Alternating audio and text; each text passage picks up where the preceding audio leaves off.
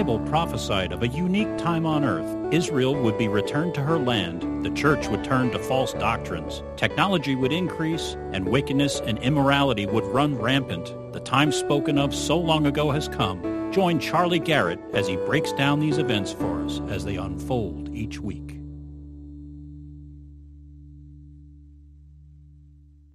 Let's see here. It's Sunday. It's the 17th of September. It's time for the Prophecy Update of the Week. And I guess I should start out by thanking everybody that was praying, because we had people, I got so many, I said, please don't send any emails. And I probably got 400 emails, but they were all very short. And they all said, we're praying for you. We hope you'll be okay. And I want to thank everybody for that. I really do. And then I want to say that it was a long week. Yeah. I'm exceedingly tired. I know a few other people here have been doing physical work. It's hot out there. It's been a very long week. So I would ask again this time, you don't need to send me an email to pray. Hold off on any emails for maybe 7 to 14 days, because we've got a lot of cleanup to do. I take care of 5 properties. And so anyway, there you go. I so much appreciate those emails of prayers. And afterward, when I came back online, more people were saying, we're so thankful the church is okay, and everybody's been praying for you guys, and this is really, really appreciated. So thank you all so much. And little status on the hurricane. We have several people in the church that still do not have power. So this is 6 going on 7 days without power. And it's 9 for you, 9 for you. So it's hot. It's miserable, but nobody was hurt. Nobody was hurt at all. Everything is fine. We had a lot of trees down and things like that, but no real major damage on houses. At my house, I had a little damage because a tree fell on the house, and it was a rather big tree, and it hit the chimney. Yes, we have chimneys in Florida, and it damaged that, so I will have to fix that. But before that happened, I had to get up on the roof. I was probably the first person back on Siesta Key on Monday morning, or maybe the second. There was a truck pulling up in front of me, but the cop had just left that was blocking access to the key. And I stopped first at the mall that I take care of, because I didn't want anybody getting hurt with branches falling on them. And I got up in the tree and cut down some major branches that were down. And then after that, I got them out of the way. I went to the house and saw, 2 trees on the house, but one of them was rather large. And so I got out the ladder and went up on the roof, and it's a 2-story house. So I was up there working, and I do what I always do, is I'm cutting branches. And when you have a pile of branches on the roof, which is an A-frame, you kind of have to kick them off. And I was kicking them off, and as I always do, I'm hanging onto branches so that I don't fall. I keep my balance, and I grabbed a hurricane branch, and I fell all the way down. 2 stories. Actually, it's 3 stories, because you're up there. And as I was coming down, just before I hit, there was a branch that I'd thrown off earlier that was sitting up, and it caught me right here on the arm. And I got this great big greenish black and blue bruise, which is kind of fun. But that threw me off just enough where I landed first on my left side, and I sprained my right ankle, and I jarred my left ankle and my left knee, and I twisted my wrist, which is still really bothering me. And then I did the fastest Vietnamese squat in the history of the universe. I was right down there, and when I did, my teeth clamped so hard that I thought I broke out all of my teeth. So it's like 25-foot fall, and so I did that, and then my head went back, and I got whiplash, and that's the worst part. I'm really suffering with that, and my lower back, which has always been a problem, is bad too. But this is the worst here. But I obviously went down to the ground, and I lay there for at least 10 to 15 minutes, and then I realized nobody's out on the island. It's just, and Hidiko's not going to be home until 8 or 9 o'clock. And so, I got to get up. So no cell phone. That's not going to happen. But I started feeling my fingers, and I started, I checked. I couldn't believe my teeth were in my head. I checked them all, and they're all there. And then I started moving my legs, and I realized I'm okay. I couldn't believe it, because, when you get hit like that, there's so much shock you can't feel anything. So then I had a problem, is I had to get another ladder, because the first ladder, I pulled up onto the first floor so I could get up to the second floor. So I found another ladder, and I went back up, and I finished all the work cleaning the house and getting the tree off of there. So it was a fun Monday. It was a very fun Monday. I've been suffering with it all week while doing these other 5 properties. And so don't mean to bore you with that, but that was my excitement. And the Lord. Well, yeah, the Lord took care of me. And as Bob likes to remind us, if you're breathing, the Lord has a reason for you. So I am breathing, but surprisingly enough, one person died in the Andrew Irma cleanup when he cut himself with a chainsaw. And I was using a chainsaw on the roof. And then a second person died by falling off of a 20-foot ladder. And so I was doing both of those things, and apparently the Lord still wants me here. But no shoes for me. Anyway, so let's see here. They what? You lend an angel. Well, no, actually what happened is the angel, he moved out of the way because he didn't want to get squashed. But as I was going down, I was flapping, and I know it slowed me down just enough. There was just enough wind resistance so that doing that with the chainsaw is a little hard. But anyway, no, I had put the chainsaw down. I was kidding. No, I had just put the chainsaw down and was kicking those things off. So she's over here freaking out. Anyway, okay, so a couple more things, and we'll get into the prophecy update. We started the 2 Thessalonians book study on Tuesday. I didn't announce it on Sunday because I didn't even think of it while I was sitting in the house doing the last prophecy update. But 2 Thessalonians, if you want to know what is being spoken of in 2 Thessalonians, especially chapter 2, concerning the sequence of events of the rapture, of the tribulation period, of the unveiling or revealing of the Antichrist, all of those things are detailed in 2 Thessalonians 2. So if you start right now, it's 47 verses long, I believe. You'll be done in less than a month with 2 Thessalonians. You'll have a complete study. Go to the Superior Word website and click on Today, and that will bring that up. Or if you want to start from the beginning, just go back to writings, epistles, 2 Thessalonians, and then read the last 2 or 3 that I posted, and then you can follow along with that each day. There's so much confusion about the rapture. There's so much confusion about the unveiling or the revealing of the Antichrist. When is that going to be? When is the tribulation period? Paul gives us the outline. It is there, and I can assure you 2 things. It is a pre-tribulation rapture, and that the Antichrist will be revealed after the rapture. Okay? There's no doubt about that. If you follow this properly, just take Paul's words in context and follow them properly, you will see these things, okay? Don't send me an email why I'm wrong, okay? I don't want to hear that because I have done the study. It is being done again for you so that you can see this. Tribulation period is 7 years long. There is an end to the tribulation period, and then we will enter into the millennium. All of these things are very clear in Scripture, and people confuse them. Why? The main reason is because they mix dispensations. And so today we are going to be doing our prophecy update on dispensations. And the reason why we're doing this is because it takes me approximately 40 hours to put together a prophecy update. I have had no time this week at all. I have been working from 4 a.m. until usually 6 or 7 at night every single day, hauling branches, cutting down trees, taking care of the properties that I take care of, and doing all of my other regular jobs as well. And so I've had no time to do a regular update. I hope you'll enjoy today's update. I really do. And as a matter of fact, I hope you'll enjoy it so much that I hope that you will share it with somebody. And I never ask people to share anything, but I am going to outline dispensations for you so you understand why things work the way they do. If it's a little long, I'm sorry. If it's short, I'm just going to do it off the top of my head, and we'll be done, and then we'll get into our regular sermon as well. But before I get into dispensations, one more thing. Jim opened us today, and he read an article. And I didn't know that he was going to read that until yesterday, but I saw the article about 4 days ago, and I posted it on my website, and several people have reposted it. It's from the American Thinker, one of the greatest online magazines in America today. If you're a thinker, you want to read this magazine. And somebody did an article in that particular magazine that is entitled Fake News and the Death of Christianity. The article is written by Mike Conrad, okay? And the reason why I'm highlighting this for you is because he mentions the superior word in there. As a matter of fact, he doesn't just mention it, he highlights it for about 3.5 paragraphs. He talks about why Christianity is not dying away in the way that the mainstream media speaks of.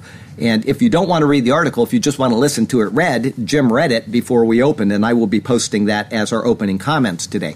But I would recommend everybody read that Fake News and the Death of Christianity article. He mentions Jonathan Cahn's ministry and other messianic ministries. Then he talks about evangelical Christians, where he highlights us, and then he gets into somebody that he knows in the Calvary Chapel Church. It's a very good article, and I was honored. When I saw this. So it really means a lot to me that this person did that. But having said that, we're going to get into dispensations now, and we're going to do it right from the Bible or just from my head, one of those two places, and we're going to do it on the blackboard. So I hope that this will be something that will bless you as a prophecy update today.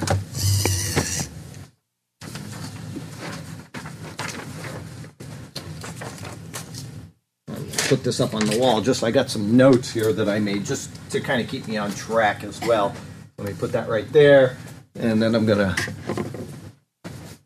make some noise there. I'm going to wipe off. This is our eraser here, a little towel we've been using for years and years and years, and it seems to work pretty well. So, and while I'm erasing that, I probably better keep that because I'm bound to make a mess with the way I do things. While I'm over here, and if you're watching on the Prophecy Update, then I want you to know that today's sermon is Leviticus 14:33 through 57. It's entitled Leprosy in the House. And if you watch the Prophecy Updates and you don't watch the sermons, shame on you. Watch the sermon, okay?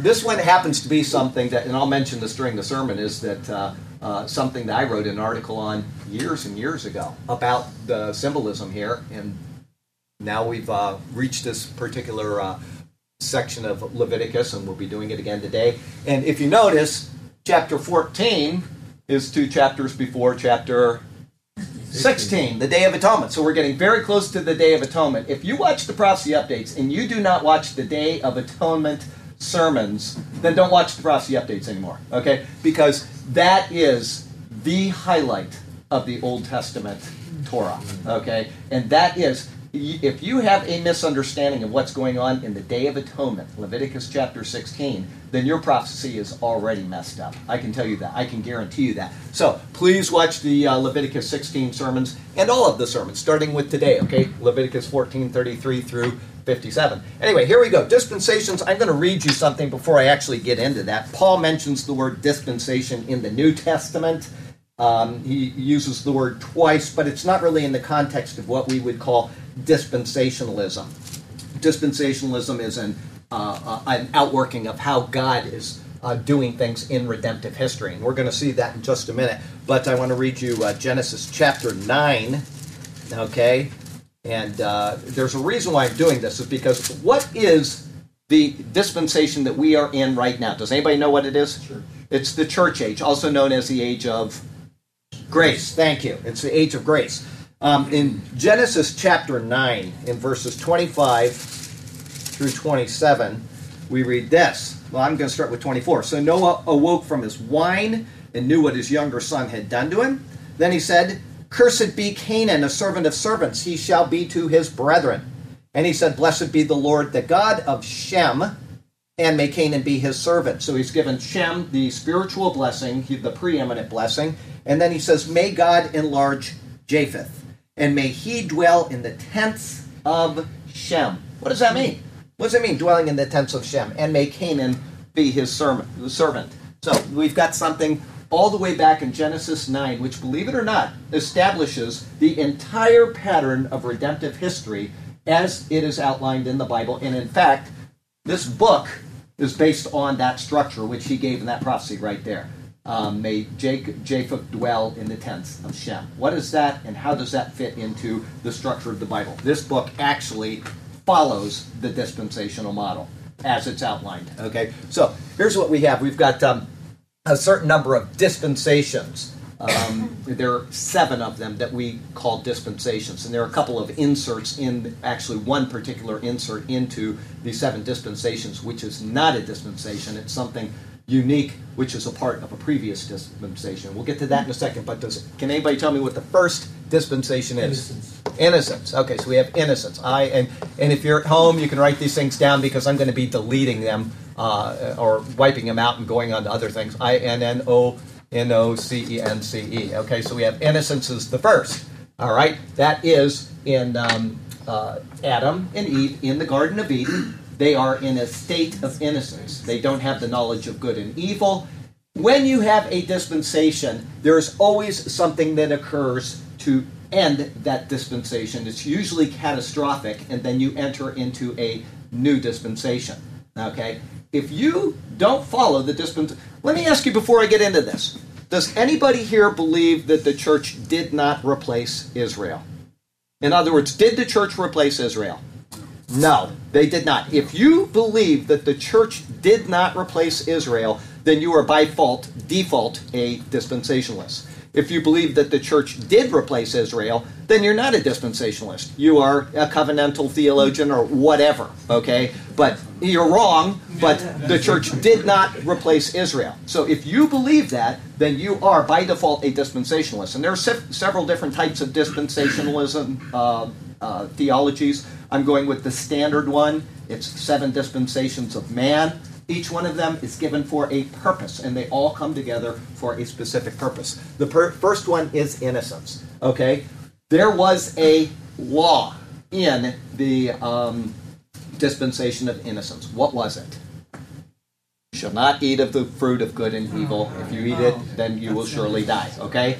And they were given that, and then after that, there was the eating of the fruit, there was disobedience, and there was judgment. The judgment was expulsion from the Garden of Eden. Now, if you want to know where that's recorded, it's in Genesis 2:16. Let me read you that very quickly. I mean, the whole Genesis account is very short. That dispensation probably lasted about 32 seconds, knowing the wickedness of the human heart. But in Genesis 2:16, it says, I'll go back to 15. Then the Lord God took the man and put him in the Garden of Eden to tend and keep it. And the Lord God commanded the man, saying, of every tree of the garden you may freely eat, but of the knowledge of the tree of the knowledge of good and evil you shall not eat, for in the day you eat of it you shall surely die. Okay, here's a question before I go on. Did Adam die when he ate the fruit? No, he did not. He lived to be 930 years old. Is God a liar? No. We cannot use the excuse that a day is like 1,000 years and 1,000 years is like a day to the Lord. Adam didn't know that. All he knew is that on the day he ate of that fruit he would die. Therefore, it is speaking of spiritual death. Adam died spiritually, but not physically. That is inherited by all people. You are born dead. You're born physically alive. You were born spiritually dead. And that is the truth that goes all the way through the Bible. You were born in a state of condemnation. You're not born in a state of salvation. Our default position is spiritually dead, condemned. Okay? Now, if you don't believe that, just go read John 3:18. Everybody knows John 3:16. Go read John 3:18. As a matter of fact, let's read it really quickly.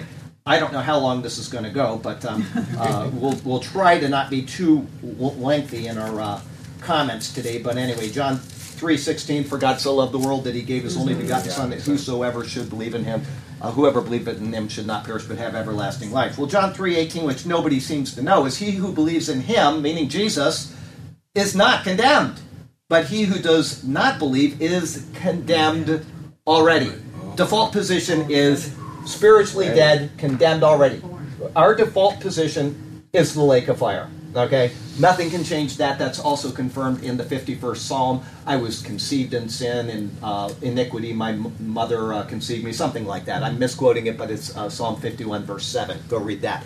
Okay, so innocence, Genesis 2:16. If you want a corresponding passage for that, you can go to Romans 5, verse 12, and that'll, let me read that to you. I might as well try to get these until I start running out of some type of time. Romans 5 and verse 12 says the following. This is the innocence, okay? Romans 5:12 says, therefore, just as through one man sin entered the world, and death through sin, and thus death spread to all men because all sinned. Adam sinned, we all sinned in Adam. It's done. We're condemned. Okay, everybody understand that? There is one way to get out of this pit, and it is not through works. It is through Jesus Christ. As a matter of fact, every one of these dispensations that we're going through, I'll try to remember to say this again, every one of them is by grace, through faith. There is no salvation in works. And anybody that says that the law is works plus grace or anything, there's no such thing as works plus grace. There's no such thing. Either you're saved by grace or you're saved by works, and you can't have the two. Grace means unmerited favor. If you're doing anything to receive God's favor, then it is not of works. It's always of faith. Adam fell. They're going to be kicked out of the Garden of Eden. But what did the Lord do to Adam before he kicked him out of the garden? He clothed him. He covered him. It's a picture of being covered in the righteousness of Christ. He made skins and he covered them. Why did he do that? Because the sentence before that says that Adam named his wife Eve, Chava. Okay? What does that have to do with being covered? It's because Chava means life. She's the mother of all the living. And because he did that, he demonstrated faith that the promise of God was true, that a Redeemer would come, Genesis 3:15. And God said, I'm rewarding you for your faith. And that sets a pattern all the way through the Bible. It is by grace you are saved through faith. It is not of works. Adam did nothing, and yet he was covered. Okay? So, taken care of. We get to the next dispensation. We'll go on. What is the second dispensation? Conscience. Okay, Conscience. Conscience is the next dispensation. They now have a conscience. The man knows to do right and wrong. Okay, that's in Genesis 3. Let me take you there. Genesis 3, verse 22. Then the Lord God said, Behold, the man has become like one of us, to know good and evil. And now lest he put out his hand and take also of the tree of life and eat and live forever, let's kick him out of the Garden of Eden. And so he did. Okay, tree of life, just so we know now, so we don't have to wait. Oh, it's exciting, isn't it? Tree of life is Christ. Everything in this book points to Jesus Christ. He is the tree of life. He is where we get our eternal salvation. But that was withheld from him at this time. Okay, that's conscience. That's Genesis 3:22, and a corresponding passage is from Romans chapter 2, where it says this. Hang on a second. This is the age of conscience, Romans chapter 2. Let's see here. It says in verse 15, I'll go back one verse so you get a little bit of context. For when Gentiles who do not have the law by nature do the things in the law, these, although not having the law, are a law to themselves, who show the work of the law written in their hearts, and their conscience also bearing witness, and between themselves their thoughts accusing or else excusing them. Everybody's got a conscience, and this is what is being spoken of here. God gave man a conscience. He didn't give him any other laws than that. Let's see how you do in this dispensation, because you did pretty poorly in the first one, didn't you? So we get into conscience. And what happens? Man, by Genesis chapter 6, does what? He becomes so wicked by Genesis chapter 6 that there is no remedy, and the Lord destroys the world by flood. That's the second cataclysm. You've got a cataclysm of being kicked out of the Garden of Eden. You've got a second cataclysm, which is the flood of Noah. The world is destroyed, okay? So, that's the ending of the second dispensation. So you have innocence, you have conscience. Then you have a third dispensation which comes in. What is that? Very good. Government. Man is now given government authority, okay? So, we have the dispensation of government. And that is given to Noah in Genesis 9. Okay, right at the beginning of Genesis chapter 9, he says these words to him in verses 1 and 2. So God blessed Noah and his sons and said to them, Be fruitful and multiply and fill the earth. And the fear of you and the dread of you shall be on every beast of the earth, on every bird of the air, on all that move on the earth, and all the flesh of the sea. They are given into your hands. And then he goes down and he gives them a few things. You know, if you shed blood, by man's blood shall your blood be shed, etc. He gives them these guidelines, but they are given authority over the earth with a state of conscience, but given governmental authority over all things on the earth. Okay, that's the state of the world at that time. All right, a corresponding passage from that is in Romans chapter 13, where it says the following. Okay, hang on a second here. It says, I'm in 15. That doesn't help. You've got to be in the right chapter. Romans 13, let every soul be subject to the governing authorities. For there is no authority except from God, and the authorities that exist are appointed by God. Therefore, whoever resists the authority resists the ordinance of God, and those who resist will bring judgment on themselves. For rulers are not a terror to good works, but to evil. Do you want to be unafraid of the authority? Do what is good, and you will have praise from the same. He goes on down through verse 7. I'm not going to read the whole thing, but you get the idea. We are given governmental authority in the world.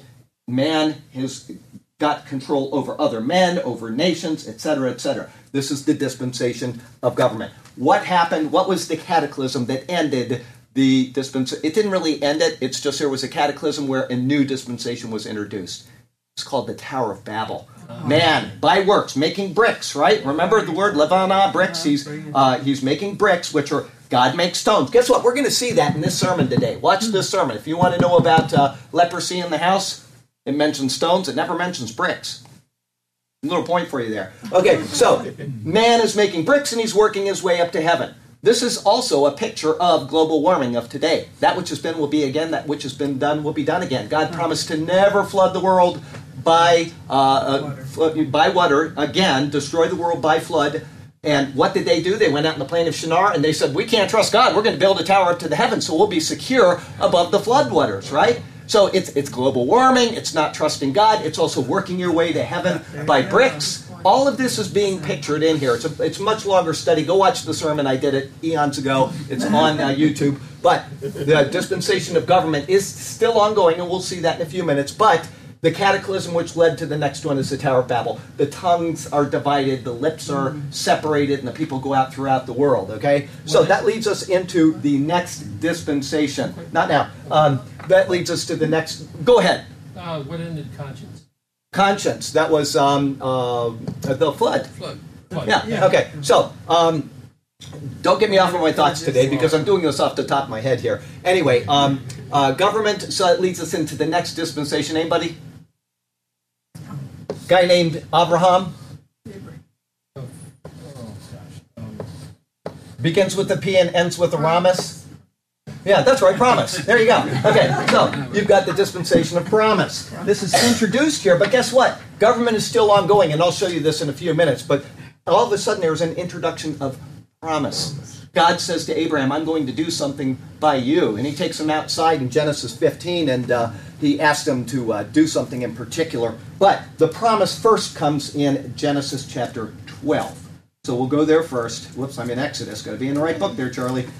Genesis chapter 12 says, Now the Lord said to Abraham, get out from your country, from your family, and from your father's house, and I will show you to a land I will show you, and I will make you a great nation. I will bless you and make your name great, and you shall be a blessing. I will bless those who bless you and curse him who curses you, and in you all the families of the earth shall be blessed. Once again, pointing to Christ, but this is the dispensation of promise, and it has a corresponding verse again in the book of Romans, which is Romans chapter 11. And if you go there, it's in verse 29. It says, for the gifts and the calling of God are irrevocable. He made a promise to Abraham. If that promise was to be revoked in any way, it wouldn't be the God of the Bible, would it? This is an everlasting promise, and it also includes people. Guess what? In the age we're in right now, we're sons of Abraham through faith. We're not sons of Israel. We didn't replace Israel. Israel is Israel. Paul never mixes Gentiles and Israel, or Gentiles and Jews. When people say there is now no distinction between Jew and Gentile, it implies that there is a difference. There might not be any distinction in Christ. We are all one, Jew and Gentile. But when he says there is now no distinction between Jew and Gentile, it means that there is still Jew and Gentile. Let me give you an example so this will help you understand. If I say there is now no distinction between male and female in Christ, you are a male in Christ and you're a female in Christ and you have the same blessing of Christ, right? Do women stop being women? No. Unless you're LGBT friendly. No, they stay women and men are men. Jews are Jews and Gentiles are Gentiles. You get that mixed up, all of a sudden you're not a dispensationalist anymore, you're a replacement theologian, and we're Israel. Okay, that's why you sing these songs about, oh, we're Israel, and, God's promises to us, and it's crazy. Okay? No distinction between Jew and Gentile does not mean that there is not Jew and Gentile. It means that there is. Okay, so the gifts and the calling of God are irrevocable, and this has a ending of a sort. Okay, now the promise never ends, but it has an ending of a sort where a new dispensation comes in, and that is the exile, or not the exile, but the move down to Egypt. They go down to Egypt and they're there for 200 years. The promise still stands, but this is the ending of what we would consider the dispensation of promise in and of itself without another dispensation coming in. So just so you know, the promise stands, it continues, and I'll show you that when we're doing it on the board here in a couple minutes. But this is kind of the ending of what we would consider that dispensation in preparation for another one. The next dispensation comes along, and it is the dispensation of what? That's right. You guys are great. Dispensation of the law. Who is the lawgiver? Moses. He who draws out. He draws out God's laws. Okay. So this is he's the lawgiver. This is you could find a million possible verses to stand for the law. Okay, one or another. But Leviticus 18 verse. Is it 15 or is it's 8? Leviticus 18 verse 5. I said I don't think that's. Yeah, that's it. Leviticus 18:5. This is one I quoted in almost every sermon that we've been in. It says, "You shall therefore keep my statutes and my judgments, which if a man does, he shall live by them." Right? Has anybody under the law lived forever? Nobody. Not one person ever under the law of Moses has lived forever. But the implication is that if you do the things of this law, you will live. Living is not dying. And therefore, you're not going to die if you do the things of the law. And yet, right at the inception of the law of Moses, Aaron failed, his sons died. It was hopeless from the very beginning. And as I said during that particular sermon, if Moses understood Aaron's words, he would have sat down in front of the Lord, broken down into tears, and said, "Just take me now, Lord. This law can do diddly. All it can do is highlight my sin. That's all it can do, is condemn me further." That is the purpose of the law, is to, once again, lead us to Christ, to show us something else. Okay, so the dispensation of the law is entered. Romans chapter 3, verses 19 and 20 will give us a New Testament corresponding set of verses. Romans chapter 3, verses 19 and 20 say, let's see here. Now, we know that whatever the law says, it says to those who are under the law, right? That every mouth may be stopped, and all the world may be guilty before God.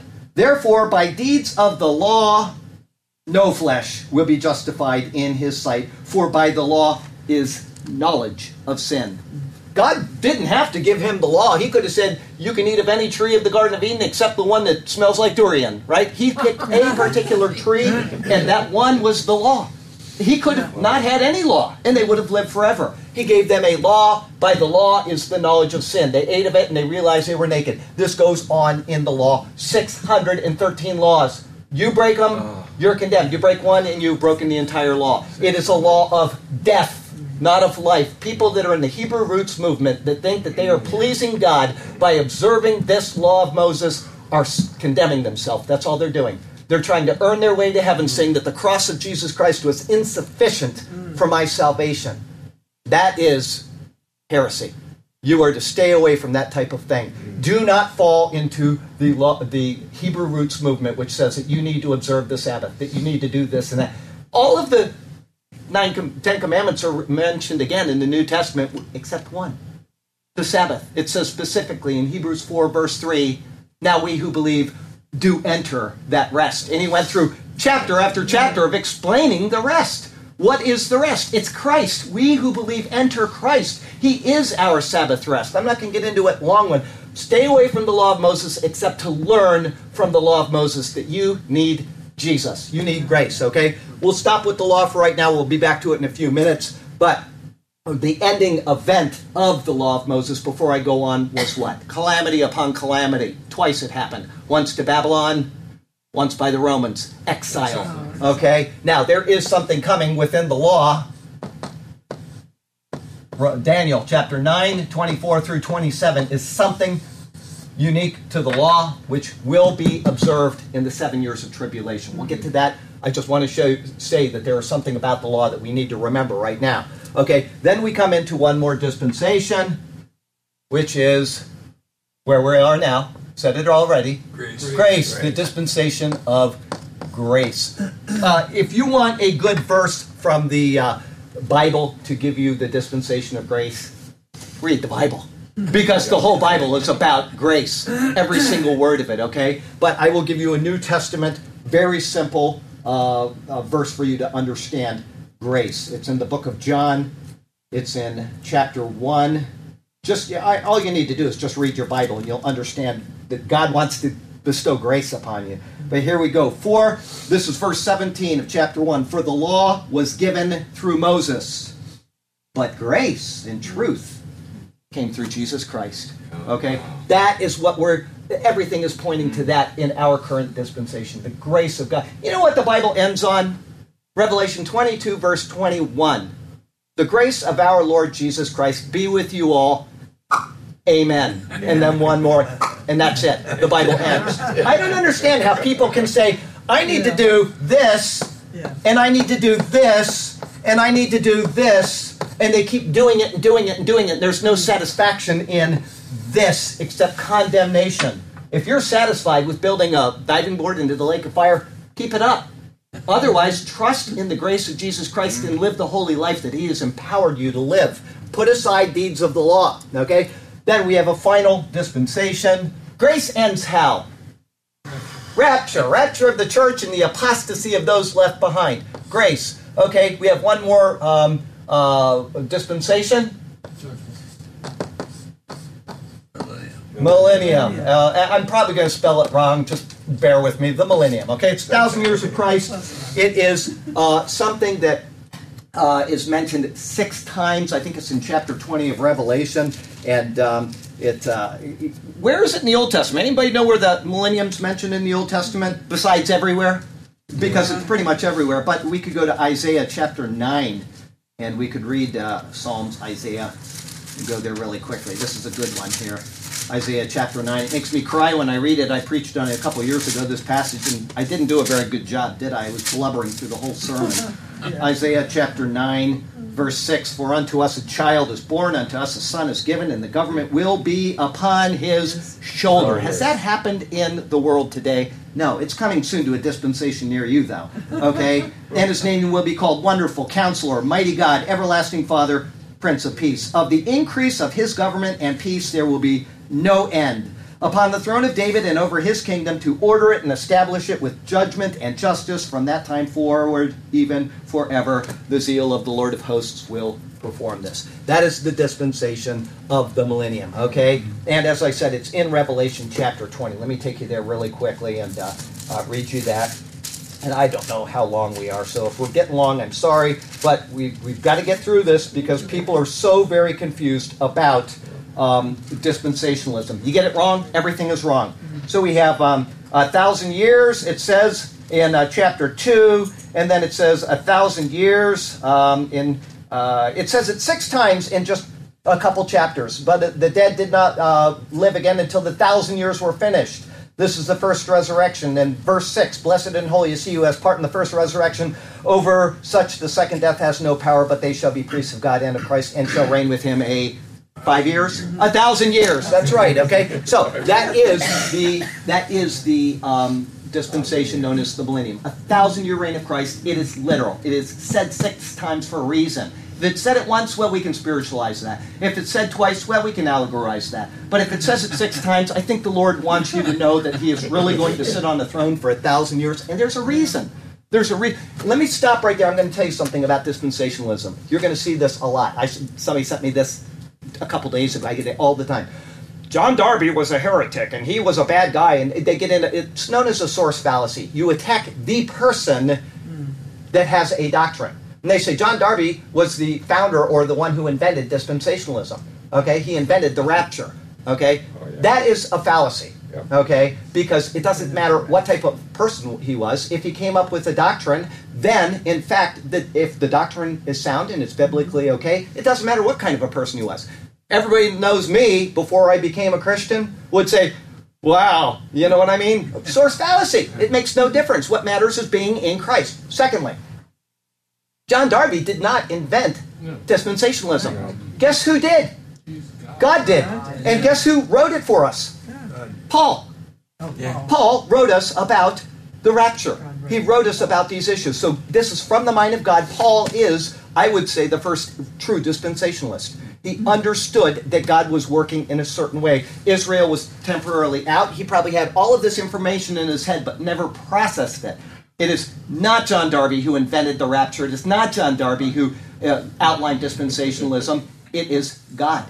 Okay? So I wanted to get that out of the way. We have now something going on in between. Let me erase this, and then I'm going to take you on a timeline of the Bible. Okay? We've got innocence, and then we've got conscience, and then we've got government, and then we've got law, promise, and then we've got law, and then we've got grace, and then we've got the millennium. Something happens after grace and before the millennia, though, called the tribulation period. All right? Now, here's what's going on. Innocence, conscience, government, promise, and law all were written under what dispensation? All of them were written under the dispensation of the law. Okay? All of them. They were all written under the law. We have a very small section of redemptive history which was written by a man named Paul. Okay? And he wrote to the sons of Japheth. Japheth. So this is Shem. The millennial reign is Shem. Right here you've got Japheth. Every one of the letters that he writes, Romans, Galatians, Corinthians, Ephesians, Philippians, Colossians, Philemon, and I'm missing one or two, Thessalonians, okay, Timothy, Titus, all right? They're all being written about the Gentile-led church age, which is major, in the majority, led by sons of Japheth. Japheth will dwell in the tents of Shem. You have the tent of the law. You have the tent of the millennium, which is the, I'll explain that in a couple minutes. I won't get into it, what I'm going to call it. But right here you have Japheth dwelling in the tents of Shem. The prophecy of Noah stands right here. But we have a few things going on within here. We have, I'm going to break this down now. We have Matthew, Mark, Luke, and John, okay? And then you get into the book of Acts. And then you get into Paul, which is Romans through Philemon, okay? Now we're going to just say this is all the Old Testament with an X right here, okay? And then from Philemon, the first book after Philemon is what? Hebrews. Oh my gosh, who is that written to? Hebrews. Oh, the Hebrews. Is that right? It's written to the Hebrews. And then after that comes the book of James. Who is James written to? The Jewish people, the 12 tribes scattered abroad, right? It's right in the title. And then after that, you get Peter, and then John. You got Peter, 1 and 2. So we'll say Peter times 2, okay? Who is Peter written to? Same thing, the Hebrew people, the Jews, the pilgrims of the dispersion. And guess what? Peter speaks of Paul, and he says the letter that he wrote to you, right? He confirms that Paul is inspired by God. He's not to be rejected. He says that his letters are the same as all Scripture. Anyway, after that, then we have John, and we have John 1, 2, and 3, and then Jude, and then Revelation. I know this is getting a little jumbled, but just kind of put it in your head. Okay, now, we've got something going on here. We've got the law, and then we have 3 Gospels, which are known with an S, ends with synoptic. Anybody? Synoptic Gospels. Very good. 3 of them. I want you to understand something. These are written about Jesus' fulfilling of the law. Not one word that was said in these 3 books was to the church. All Scripture is God-breathed. All Scripture is useful for instruction and training of righteousness, that the man of God may be fully equipped, whatever. Okay, but not all Scripture applies in the same way at the same time. We can't claim the promises of Jeremiah 30 or 31 or whatever and say, oh, that belongs to me. That was written to the Jewish people under the law. These 3 are explaining Jesus' fulfillment of the law. They are No man knows the day or hour. Yeah. That is the most misquoted verse in the entire Scripture, along with judge not lest ye be judged. He was speaking to Israel. He was speaking in the dispensation of the law. He had not yet fulfilled the law. He wasn't yet crucified. It is the law. Okay? This is what is going on here. Do you want to know how that doesn't pertain to the rapture? And I know there's a lot of rapture teachers out there that will try to justify that no man knows the day or the hour belongs to the rapture, even though nothing else does. That one verse does. Do you want to know how that's wrong? Go to the book of 1 Corinthians and read the 15th chapter, and Paul says something. Behold, I show you a mystery. A mystery is something that is revealed for the very first time ever. As the ink flows from Paul's pen or the pen of a scribe, that mystery is being revealed, and it had never been revealed before. That has nothing to do with the rapture. Nothing in Matthew, Mark, or Luke has anything to do with the church or the rapture. Paul is the one that gave us that. Why? Because it's a part of the dispensation of grace. It has nothing to do with that. So, Matthew, Mark, and Luke are synoptic gospels, Christ's fulfillment of the law, showing us that. And then after that, when he's resurrected, then you can start putting yourself in there. Go and make disciples. Everybody out there doing that every day, making disciples, because he told us to. He commanded us to get baptized. He commanded us to do these things. That is something we are to do. John, however, is different. Matthew is written to the Jews. Mark is written to the Romans. Luke is written to the sons of Japheth. John is written to everybody. John 3:16 applies to everybody. So you've got this transitional gospel. It doesn't at all resemble the synoptic gospels. It transitions into the book of Acts. And then from the book of Acts, you have 12 chapters of Peter. Says his name like 4,322 billion times. And then you have from chapter 13 through 28, you have Paul. Peter is never mentioned. Paul is mentioned, I think, 3 times here. Peter, like I said, billions. Peter is never mentioned in 13 through 28. Paul is mentioned like a billion times. It is showing you the transition. Every single thing that Peter did, Paul did. A person dies, Tabitha. A person dies, Eutychus. And what's his name? Peter resurrects Tabitha. Paul resurrects Eutychus. Okay?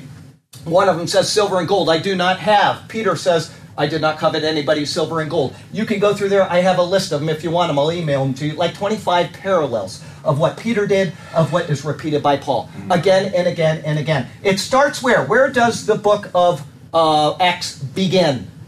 Begins with a J and ends with a Jerusalem. Anybody? Jerusalem, thank you. Where does it end? Rome. It goes from Jew to Gentile, goes from Jerusalem to Rome. It goes just as the Bible is. It's going from, you've got this transitional gospel, John, and then you get into Acts. The transition is being made. My people have rejected me. Wait until you get to the Day of Atonement.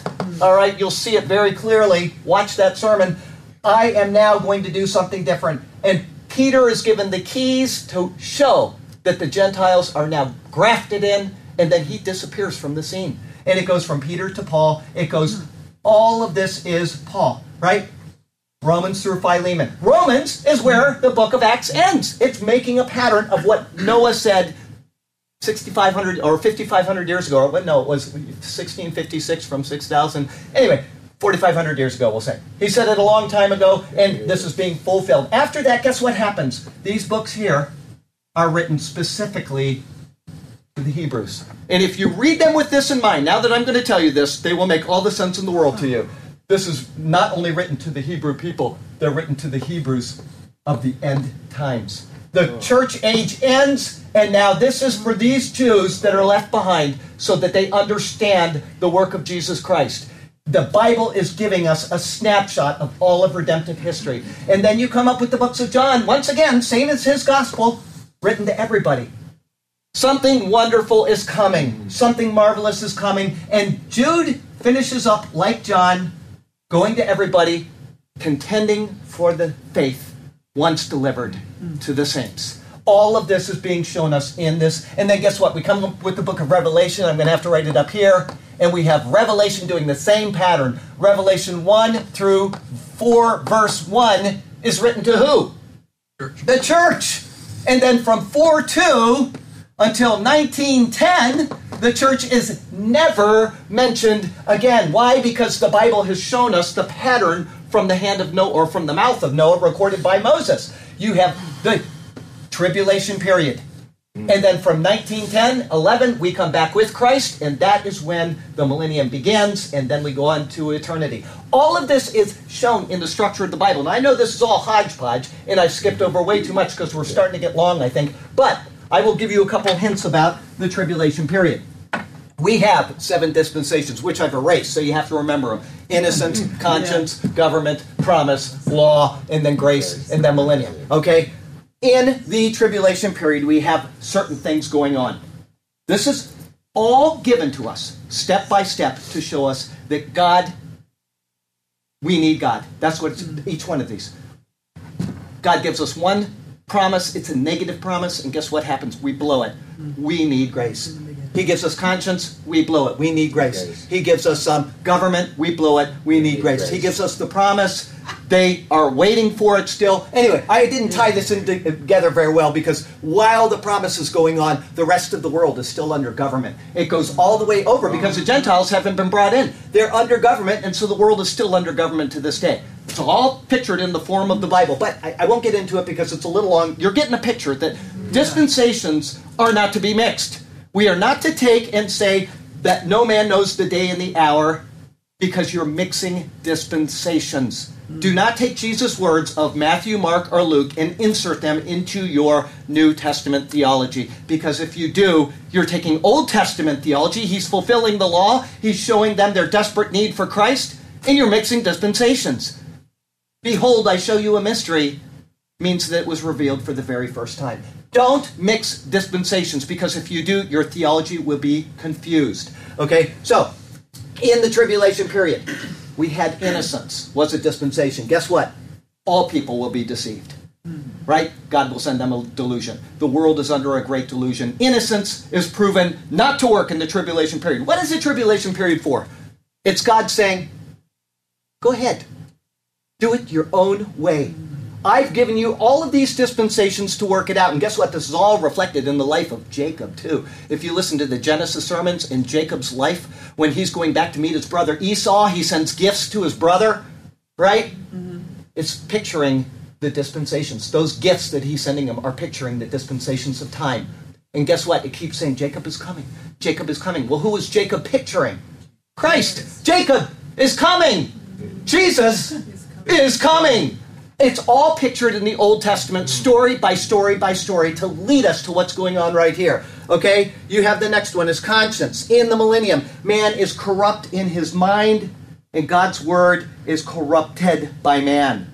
Okay? Conscience fails in the millennium. Go ahead, have it your own way. See if you can do it without me. The next one is government. The whole world is under who? The Antichrist. They blow it under him. We know he's the son of perdition. You know how I know that? I typed that devotional today. It'll be out in 10 days, coming soon to a devotional near you, if you read your Bible and then read the Bible studies I do, okay? So, the whole world is under the sway of the Antichrist. Then you have the dispensation of promise, okay? Israel is where in the tribulation period? They're in Israel. That's right. But they are in unbelief. 2/3 of them are going to die, according to the book of Zechariah. They didn't work it out very well, did they? Without God in the picture, it doesn't work very well. Next dispensation is the dispensation of the law. The temple is going to be rebuilt, isn't it? We all know it is. You can't measure a symbolic temple. It says, go and measure the temple of God in the book of Revelation chapter 11. You can't measure a symbolic temple. There's going to be a real temple, and it's really going to be built. But they're going to ignore Christ, and it is going to be given over to false worship. It didn't work out so well for you, did it, people? God is saying, you need me. You need me, and all I want you to do is believe. I just want you to believe, and I will give you my grace. It is by grace you are saved through faith, and that not of yourselves. It is, you work for it. No, it's the gift of God, and not of works, lest any man help me. Boast. Thank you. Any man should boast. And then we have, of course, the dispensation of grace. The church is what during the tribulation period? Completely, well, the true church is gone, but the false church is here. And it is completely apostate. There's no grace at all. It is solely by works. So you see what's going on? God is showing us, I'm going to let you have it your own way, and the world is going to destroy itself. This isn't God destroying the world. The symbolism of Revelation shows us that it is, but he's just saying, go ahead. Do it. Do it, and you will destroy yourselves. And they are going to. They're going to put their allegiance behind somebody that's not Christ, and they're going to follow him right into the gates of hell itself, and they're going to be thrown into the lake of fire. Very few are going to come out. If you take the mark of the beast, you are done.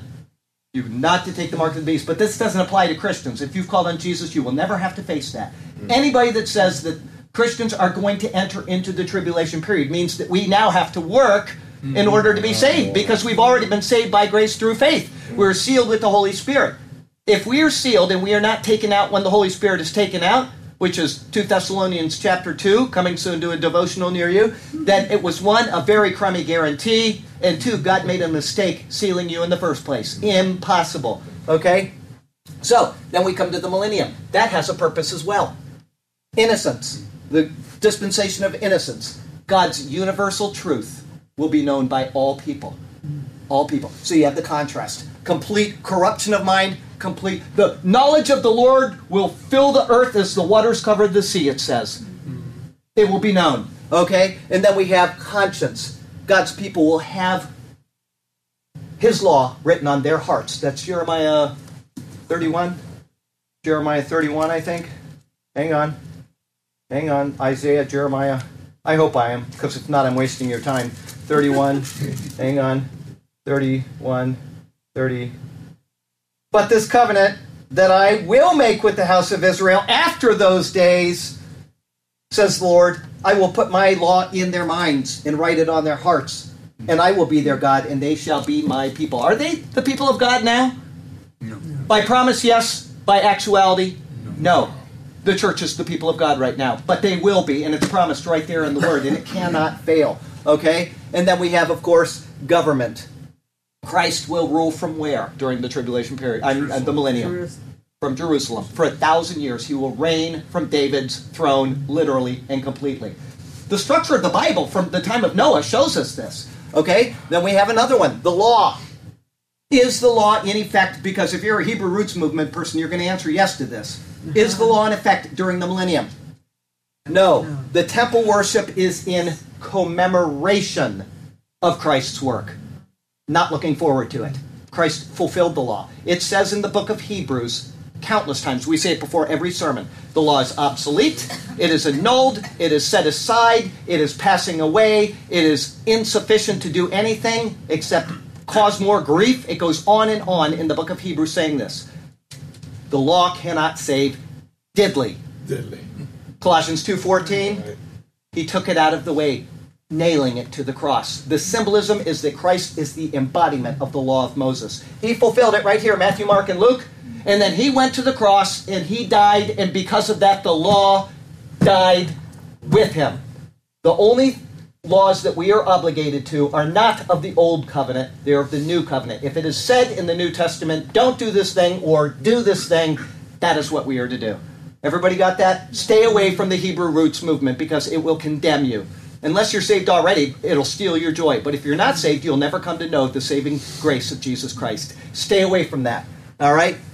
And then we have the dispensation of grace reflected in the millennium. And what is that? The bride of Christ is with him in his glory. Okay? The dispensations of time. All right? As I said earlier, and I said I was going to repeat it again, all dispensations are by grace through faith. Works are completely excluded from being in fellowship with God. If you try to work in any way to be pleasing to God, you have fallen from grace, and Paul says you are a debtor to the whole law. Be circumcised, don't eat pork, any of those things that you do. In order to be pleasing to God, you have fallen from grace. You are a debtor to the whole law. So stay away from that, okay? Now, I'm going to take us back to the pulpit. Couple more things before we finish up the prophecy update is that next week will be our 200th prophecy update. That will be on what day? Today is the 17th. 7 plus the 24th. The 24th is our next update. I want to tell you something. The 23rd will come and it will go, and the rapture will not happen on it. And I am once again willing to bet any person this. I will bet you $1,000 that the rapture will not happen next Saturday. If you want to make the bet, contact me. We can put the money in a safe bank, and then whoever wins that bet will get the money. Okay? I will bet anybody that. Secondly, that made Fox News today. And it is once again a disgrace to Christianity that we are doing this. It is a disgrace because they said, yeah, the Christians say it's the end of the world and blah, blah, blah, blah, blah. And so I want you to know that if you are caught up in this 23 September thing, you need to drop it. Because next Sunday, we're going to have our 200th prophecy update, and we will be here. Unless the Lord comes between now and the 22nd, or he comes after the 23rd. But he ain't coming on the 23rd. He's not going to be outdone by smart guys. And I will say this, if anybody ever sends me another prediction on a rapture, ever, you're not getting a response. And if you're a friend on Facebook, you will be deleted. We do not predict what the Lord has reserved for himself. He tells us not to do it. He explicitly says in Acts chapter 1 not to do it. And Paul repeats the exact same words in 2 Thessalonians. We are to do our business as Christians. Tell people about Jesus. Not spend, literally, by now there are millions of hours that have been wasted on that stupid 23 September video. Millions of hours that people could have been out telling people about Jesus Christ, handing tracts to people instead of sitting in front of a computer watching something that is not going to come to pass. And I have $1,000 to bet any person on that. Okay? So keep that in mind. I am very, very hopeful that you will share this video on dispensationalism so that people understand that the structure of the Bible itself gives you the outline and that we are never to mix dispensations. Never. We do not mix what Jesus said. That doesn't mean that Jesus' words are not profitable for us. I am not saying that. Anybody that says that Charlie Garrett said that, that's not true. All scripture is God-breathed. We have been in the Torah now for 5 years, and we're halfway through Leviticus. But it points to Christ. Thousands and thousands and thousands of pictures of Christ. Every single sermon we do are pictures of Christ. They're not about the rapture. Some of them are about the rapture, but they're not pinpointing the days. We are to look for Christ, and we are to tell people about Christ. That is our job in this dispensation. Don't mix dispensations. Don't quote things from other dispensations about this dispensation. If you want to know what Matthew 24 is written for, it is a parallel of what is going on in the millennium. You look at what he says there, and you read the book of Revelation, and the same things are happening. It is all, I'm sorry, I said the millennium, tribulation period. It is all reflective of the tribulation period in anticipation of the millennial reign of Christ. Okay? That is where that belongs. Do not mix your dispensations because your theology will be wacky. Okay? So from Sarasota, Florida to Ulaanbaatar, Mongolia, I'm Charlie Garrett. This wonderful church is the Superior Word. And that is your prophecy update for the week.